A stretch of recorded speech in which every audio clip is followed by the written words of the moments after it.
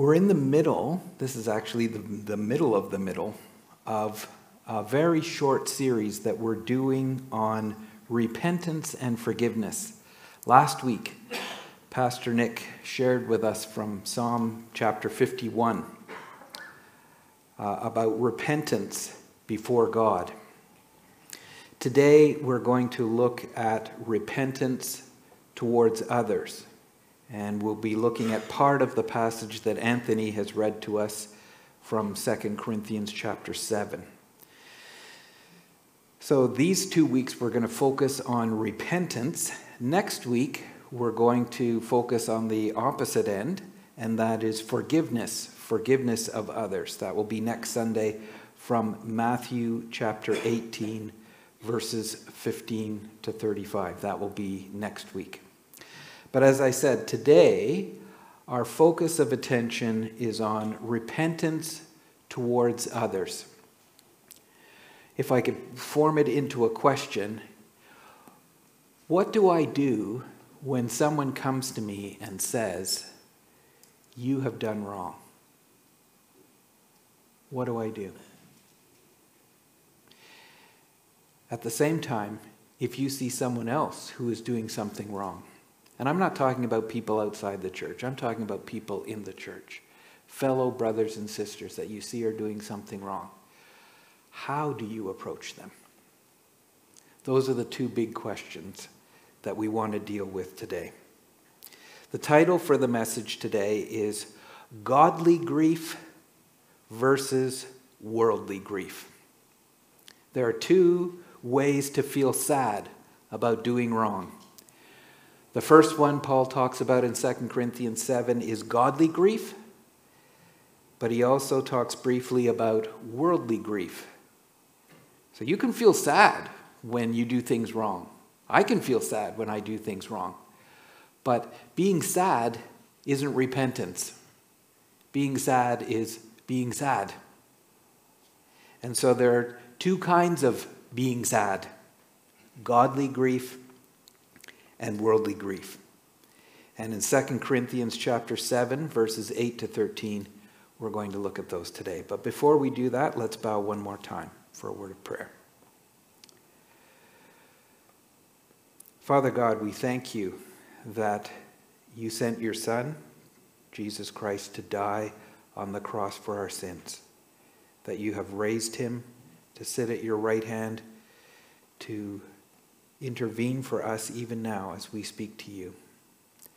We pray today as we look at your word, this passage from 2 Corinthians 7. I pray that when we are confronted with sin, that we would have the godly grief that Paul talks about in this passage. I pray that we would have our hearts open to the prompting of your Holy Spirit to recognize sin for what it is, to be quick to make things right, and to be zealous to make things whole. I pray as we look at this passage that you would just open our hearts to understand your truth. I pray that you would cleanse my lips to speak your truth, and that together we would see Jesus Christ lifted up and glorified, and our hearts changed, and make us salt and light in this community. I pray in Jesus' name. Amen. As I was thinking about this concept of godly grief and worldly grief, it reminded me of a movie. Now, most of the time you think, I'm talking about movies in church. Ugh.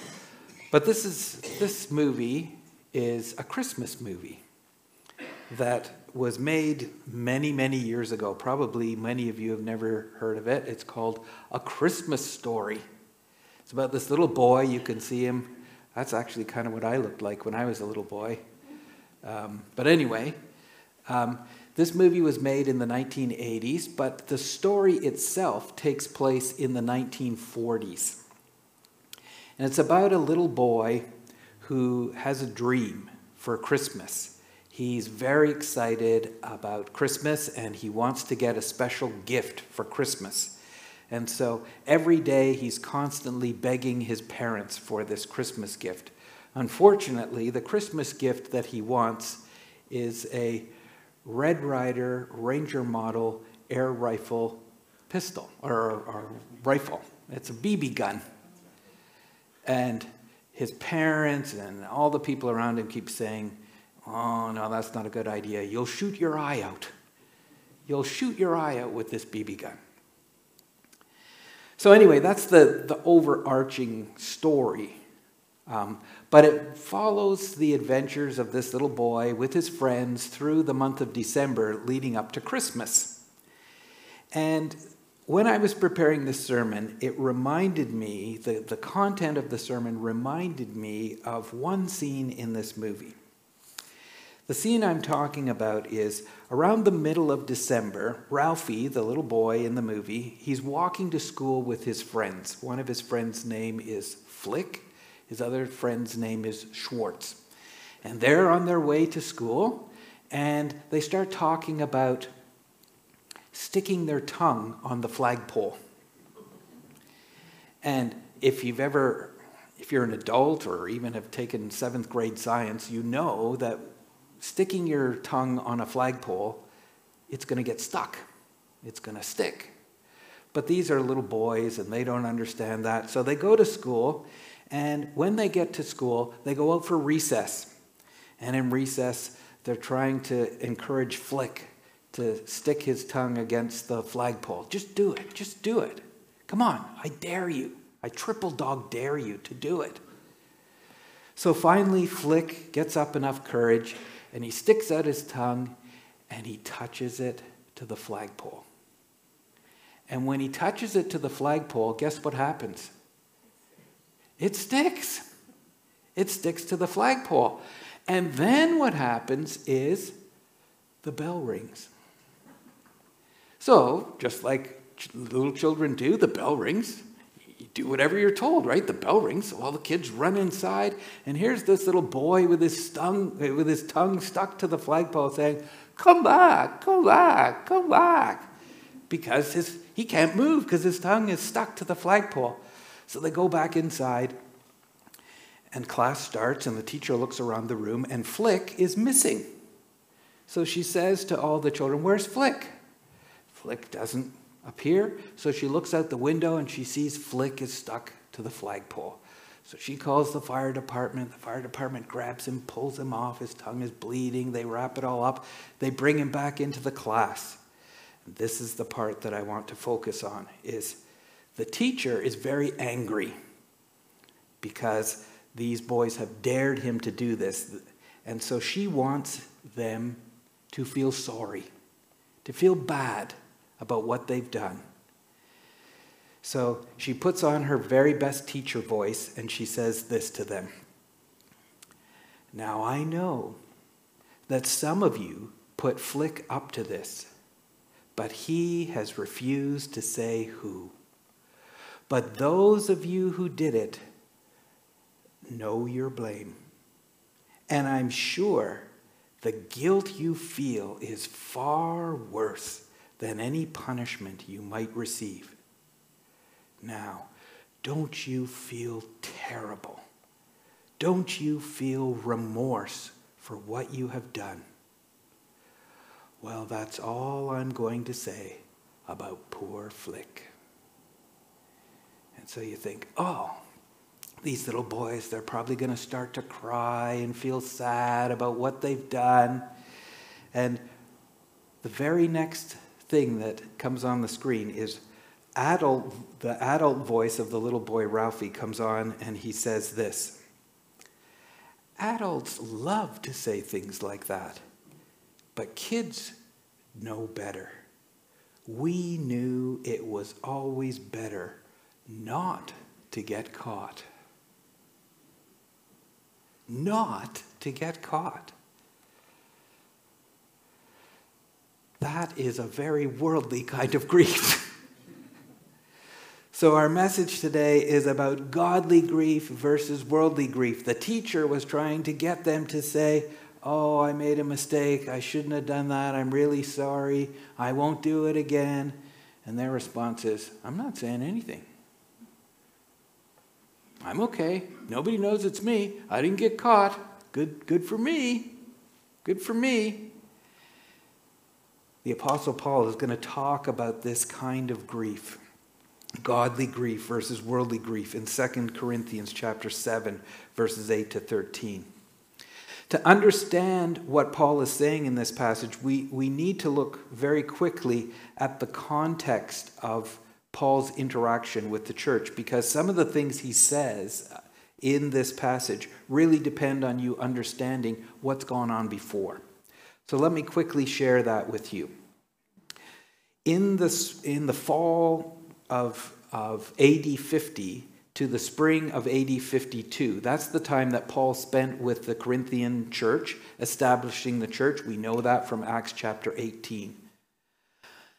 Then a couple of years later, 3 years later, Paul writes them the letter 1 Corinthians, because they're having some problems, there's divisions in the church, they have questions, other things. So Paul writes them this letter in the spring of 55.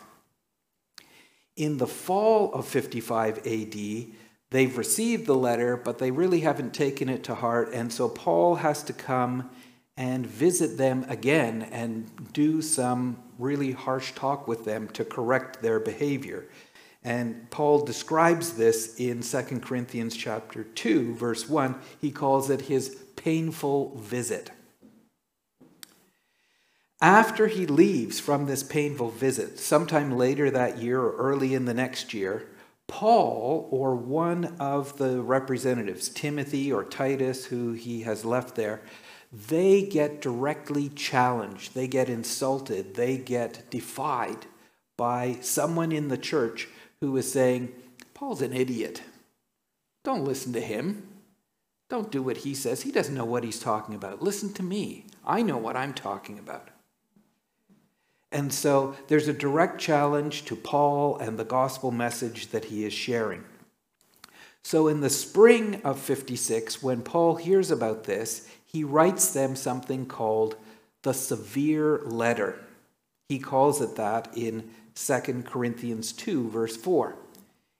He says about this letter, this severe letter that he wrote to them, he says in 2 Corinthians 2, verse 4, "For I wrote to you out of much affliction and anguish of heart, and with many tears, not to cause you pain, but to let you know the abundant love that I have for you." So Paul hears about their struggle, he hears about their defiance, and he hears that they're shifting away from the gospel, and he writes them this letter. And so then he sends that letter with Timothy, but then he doesn't know how are they going to respond to this? How will they deal with it? Are they going to tell Paul to get lost? Are they going to do what Paul says? What will the result be? So in the summer of 56, 3-4 months later, Titus finally comes back and he meets with Paul in Macedonia to report to Paul what happened when they received the letter, that severe letter for what they had done wrong. And Titus tells Paul that they have responded and they have repented and they have done the right thing. So it's at that point that Paul, in the fall of 56, writes to them the letter of 2 Corinthians and sends it by way of Titus and 2 others. And so what we are going to read through today is that letter, reviewing what has happened. Paul was attacked. He wrote them a letter to say, stop doing that. They've responded, and now he's writing this letter in response to all of those things. So our text today, as I said, is 2 Corinthians 7, 8 to 13. And we're going to look at this area of godly grief. So verses 8 through 9a is going to talk about the need for godly grief. Verses 9b through 10 is going to talk about the contrast of godly grief with worldly grief. And finally, verses 11 to 13a is going to talk about the results from godly grief. So let's look at the text. The first point, the need for godly grief, verses 8 and 9. Let me read those for you. Starting at verse 8, Paul says to them, "For even if I made you grieve with my letter," remember this is the letter, the severe letter he had to write to them when they were moving away from the gospel and challenging him. "For even if I made you grieve with my letter, I do not regret it, though I did regret it." You think, what's wrong with Paul? He just says he doesn't regret it, but he did regret it. What is he talking about? He doesn't regret it because of the result that it brought when he wrote that letter. But what Paul is trying to indicate here is when he says, though I did regret it, I'm sure when he was writing the letter, he was in fear and trembling, wondering how they would respond to this letter. He himself calls it the severe letter. He really had to tell them, you're doing something wrong. You need to smarten up. You need to change what it is that you're doing. So he says, I did regret it. It wasn't something that he enjoyed doing. It wasn't something that came out of anger. It came out of concern for them. But he doesn't regret it now. Why? For I see that letter grieved you, though only for a little while. So for the rest of this section, Paul is going to play on this idea of regret and grief. And within the idea of grief, he's going to play off worldly grief and godly grief. Paul had some regret. They had some regret. They had some grief. Paul had some grief. But by the end, we're going to see that all were comforted. So Paul has some regret for hurting them without yet knowing the result. But once Titus comes back to him and reports to him that they have responded, now he has no regrets for what he has done, because the letter grieved them. And not only did it grieve them, it grieved them into repentance. That is what verse 9 says. As it is, I rejoice. So moments ago, he was regretting, he was upset, he was worried. But hearing the report of Titus, I rejoice, not because you were grieved, but because you were grieved into repenting. There are always those kinds of people that when something bad happens to somebody else, they like to do, what's that guy's name on The Simpsons, Nelson? They always feel like they revel in other people's sorrow, other people's pain. And you see these things on TV sometimes where, people slip on the ice and fall and people laugh. And I think, why are you laughing? This is terrible. But Paul is rejoicing. He is not rejoicing because they were grieved. He's not saying, I made you feel bad, losers. He's rejoicing not because they felt sad, but because their sadness, their grief led them to repent. Godly grief always leads to repentance. That's what we're going to see as we move into point number 2. The contrast of godly grief with worldly grief, verses 9b to 10. And here's where Paul uses the phrase, starting at 9b.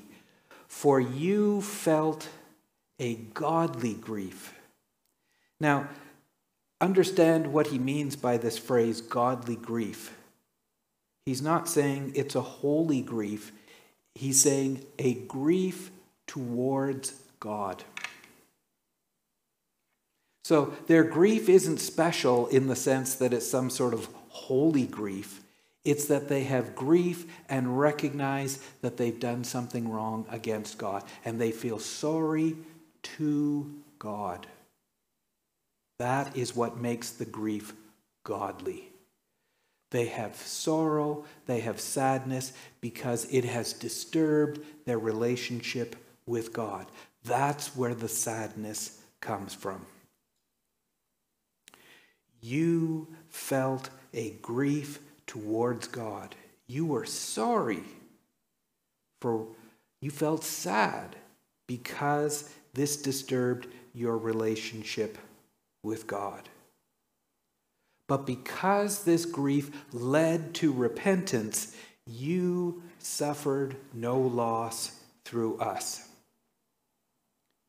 The grief is sadness. The grief recognizes an injury to the relationship with God and with Paul. But the repentance is the tool that moves grief towards God from simply being tears to bringing a positive result. And so that's why Paul is able to say, you suffered no loss through us. Paul wasn't doing this to be mean. Paul wasn't doing this to feel happy because they were sad. Paul's not doing this out of vengeance to say, you made me feel bad, so I'm going to make you feel bad.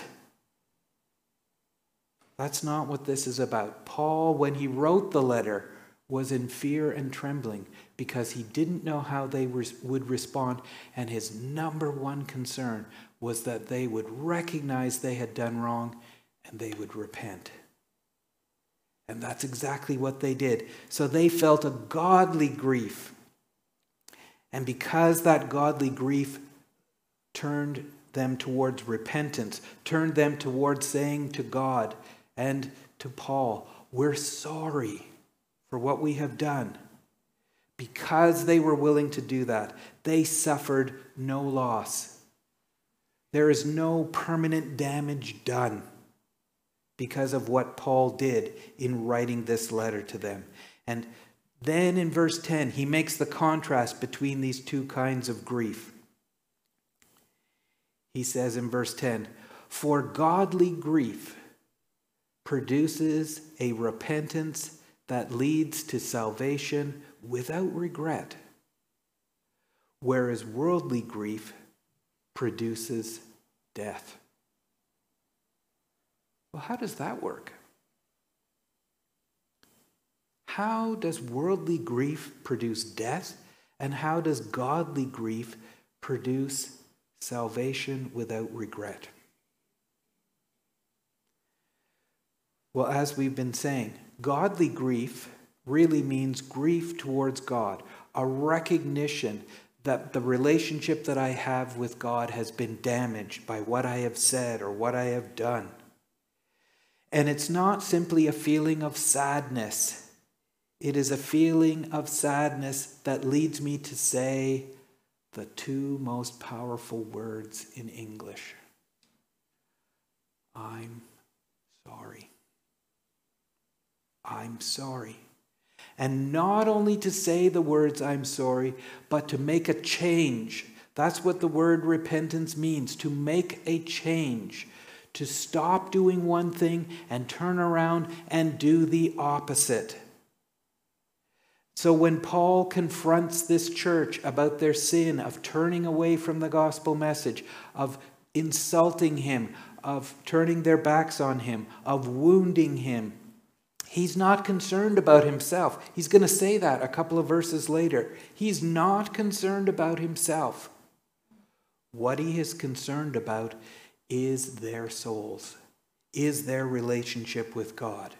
And so he writes to them this severe letter so that they will experience the godly grief that they need, which will lead them to repentance. And when it leads from repentance, the final result will be salvation. And that salvation comes without regret. In other words, the godly grief doesn't lead to nothing. And that's the problem with worldly grief is worldly grief doesn't change. It doesn't do anything. Worldly grief feels sad. But sadness is not repentance. I remember one time when I was a little boy, playing in the backyard with my sister. And we were playing, and she did something I didn't like, so I hit her. I was like 5 years old. I've never hit her today. Police would come if I hit her today. But we were little kids, 5 years old. She was 3 years old. She did something I didn't like, so I slugged her. So she cried, and she went in the house and told my mother. You know what I did? I started to cry because I knew what was coming. My mother was going to come out. I was going to get a spanking. And so when my mother came out of the house, I was crying, oh, this is so terrible. This is terrible. And what I was crying about was I knew I was going to get spanked. So my mother said to me, do you feel bad about what you did to your sister? And this little evil light went on in my head, and I said, yes, I do. And she said, oh, well then, I'm not going to punish you because you feel sorry for what you did. I didn't feel sorry for what I did. I was just trying to get out of getting punished. That is worldly grief. Worldly grief leads to death. Why? Because there's no repentance. Worldly grief is about denial. I didn't do anything wrong. You can't catch me. I didn't do anything wrong.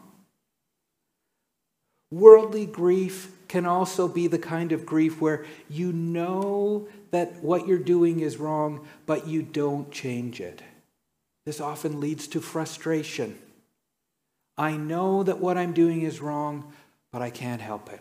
I'm not going to change. Worldly grief can also be embarrassment. I got caught. People saw me, and now I feel bad, and I'm going to cry because now, you say in Chinese, I feel shame. I feel shame. No change, no repentance, no resolving of the problem, just feeling bad. So worldly grief only leads to regret. It doesn't lead to change. It doesn't fix anything. And so the ultimate destination of that is death, because the sin is not reconciled. The sin is not corrected. The offense is not dealt with. So the stakes here are very high. Paul is not simply talking about a minor disruption in the church. They had challenged the message of the gospel. They had challenged him. He had to write them this letter to tell them this needs to stop. They responded with sadness for what they had done, but that led them on to repent. And that leads to salvation without regret. But worldly grief, all there is I feel bad, but it doesn't change, and that only leads to death. Another example from this in the New Testament is the rich young man who comes to Jesus and says, what can I do to inherit eternal life? And Jesus says, what do you think? So he lists all the wonderful things he's done. I don't steal, I don't commit adultery, I don't do all these things. But Jesus knew his heart. So Jesus said to him, if you would be perfect, go and sell what you possess and give it to the poor, and you will have treasure in heaven, and come and follow me. But when the young man heard this, he went away sorrowful. The word for sorrowful there is the exact same word that Paul uses here in 2 Corinthians 7. I could translate it this way. When the young man heard this, he went away with worldly grief, for he had great possessions. Here's a guy who had lots of stuff, lots of money. And Jesus said to him, what you need to do is get rid of that and follow me. And he went away sad because he was not willing to give it up. He would rather die than give up what he had. That is worldly grief. So the last section, Paul is going to give us 7 results, and I'll go through them very quickly. 7 results of what godly grief brings in verse 11 and 12. Let me read them for you. The first one, verse 11, he talks about how their godly grief led them to respond, led them to change, led them to repentance. Verse 11, he says, "For see what earnestness this godly grief has produced in you." This idea of earnestness, what does that mean? I've got a heading there. Seriousness of purpose. When you have godly grief, you want to get the problem solved. You don't wait. You don't put it off. You don't delay. There is earnestness. There is seriousness of purpose. That's the first one. Number 2, but also what eagerness to clear yourselves. In other words, godly grief that leads to repentance, not only does it not put it off, it's sincere about making things right. Let's get this settled. Let's get this done with. Let's make things right. Number 3, what indignation. What indignation? What is Paul talking about here? When there is a godly grief about sin, it's really expressing, repentance is really expressing a healthy disgust for sin. Disgust for what has happened, disgust, in this context, disgust with the wrongdoer who has challenged Paul, disgust with their own response in not disagreeing with him or saying that he's wrong or anything like that. There's just a recognition that this is bad. This kind of thing should not happen. Sin is bad. Next, he says, what fear? What fear? And what I think Paul is talking about here is they recognize that the stakes are high, that there is real danger here. You don't play around with sin. We say in English, when you play with fire, you get burned. When you play with sin, you die. The fear that they experienced in their godly grief showed them the real danger that they were in, and they recognized the seriousness of sin so that they dealt with it. Next, he says, what longing? And what he's talking about there is they recognized that they had disturbed their relationship with God, they had disturbed their relationship with Paul, and now they have a strong desire to see that relationship restored. There's a longing, there's a recognition that this has caused a disruption, that our relationship is not what it could be or should be. And so there's a strong desire to see their relationship with Paul and their relationship with God restored to what it should be. 2 more. Next one, number 6. What zeal?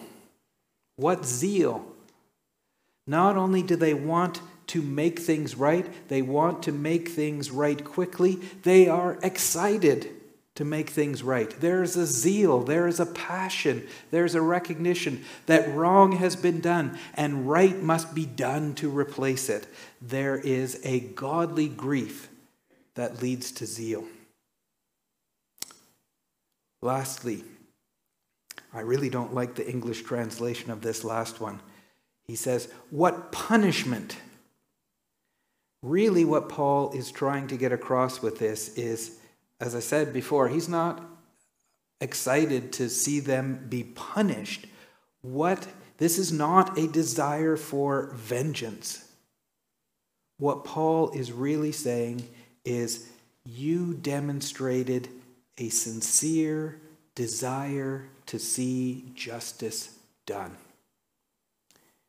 In fact, when Paul talks in 2 Corinthians chapter 2 about this severe letter, one of the things he says to them is, don't punish the wrongdoer or don't punish the wrongdoer too much, because you don't want to overpunish him and cause such a division in the church, because that is what Satan loves, is to create division in the church.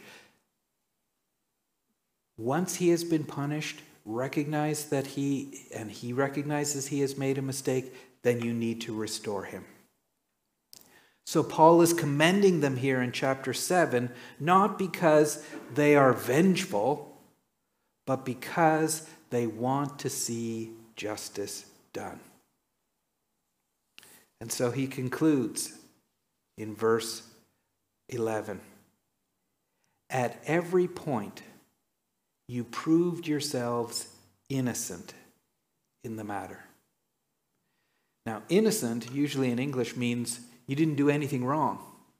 But what Paul is saying, by showing your godly grief and by doing these 7 things that you did in your repentance, you have shown that you have made things right. And when things are made right, you are now innocent in the matter. So Paul concludes in verse 12. So, although I wrote to you this severe letter, this letter that I was in fear and trembling to write to you, it was not for the sake of the one who did the wrong, nor was it for the sake of the one who suffered the wrong. In other words, Paul isn't primarily concerned just about the guy who challenged him. He's not even concerned about himself or Timothy or Titus or anyone that was there that received the insult. That's not his primary concern. But he concludes verse 12 by saying, the reason that I wrote you was in order that your earnestness for us might be revealed to you in the sight of God. You know what that means? What Paul is saying is, I did this not so that I could have vengeance, not so that that guy would be punished, not so that I could feel better.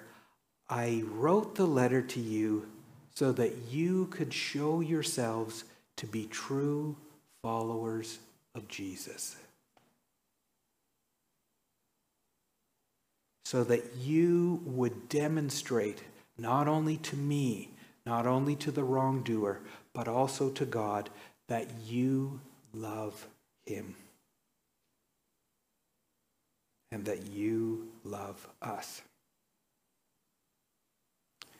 And so Paul concludes, therefore, we are comforted. Paul doesn't care about his own feelings. Paul doesn't care too much about the wrongdoer. What he cares about is this church. He loves them, and he wants to see them right with God. Therefore, we are comforted. So Paul had a problem with this church. He had to write them a letter to tell them what was wrong. They responded to that letter with godly grief, which led to repentance, which brought salvation. So what is the application for us here at Arundel Bible Chapel? 2 questions. that I'd like you to ask yourself, that I need to ask myself. Number one, how do I respond? How do you respond? How do I respond when I am confronted with sin in my life?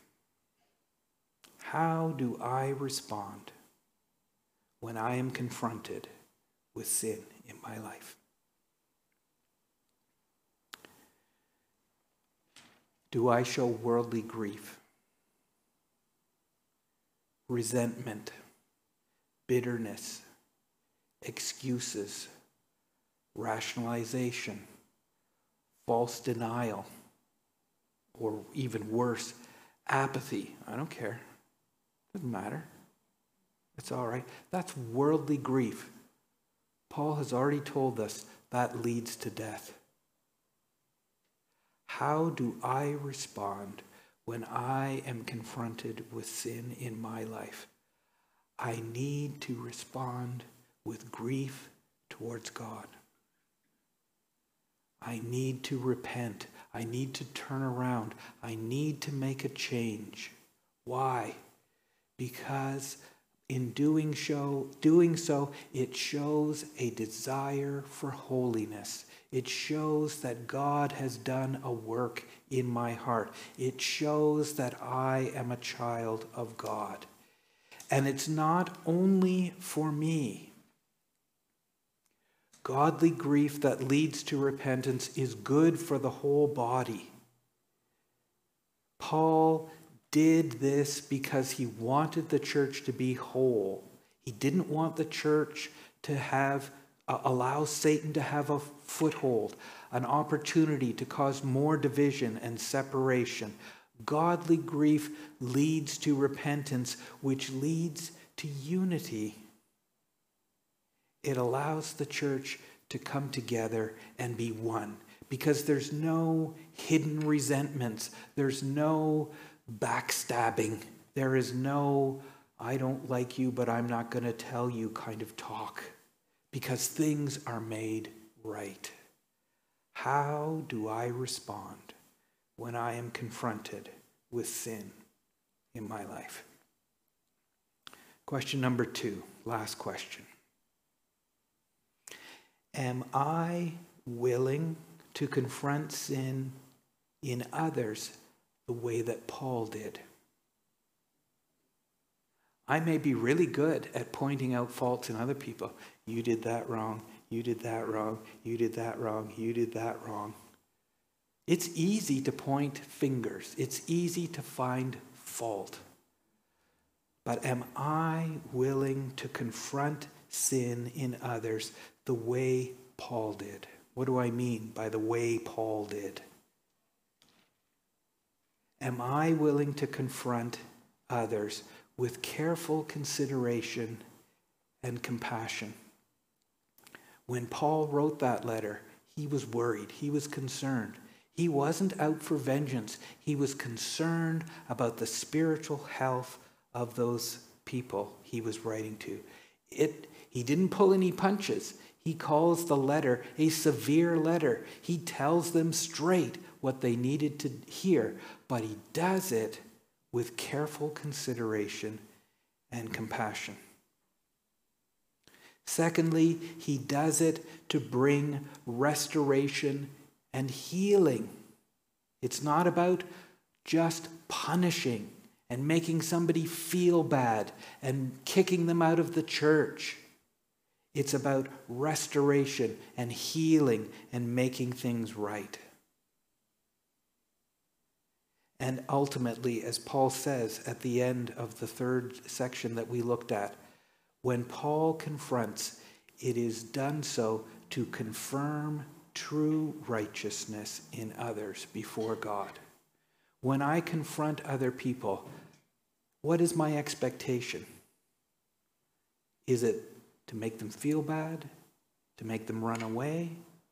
Or is it in the hope that they will repent and show their true righteousness before God? Am I willing to confront sin in others the way Paul did? Worldly grief leads to death, but godly grief leads to repentance, which leads to salvation with no regret. Let's pray.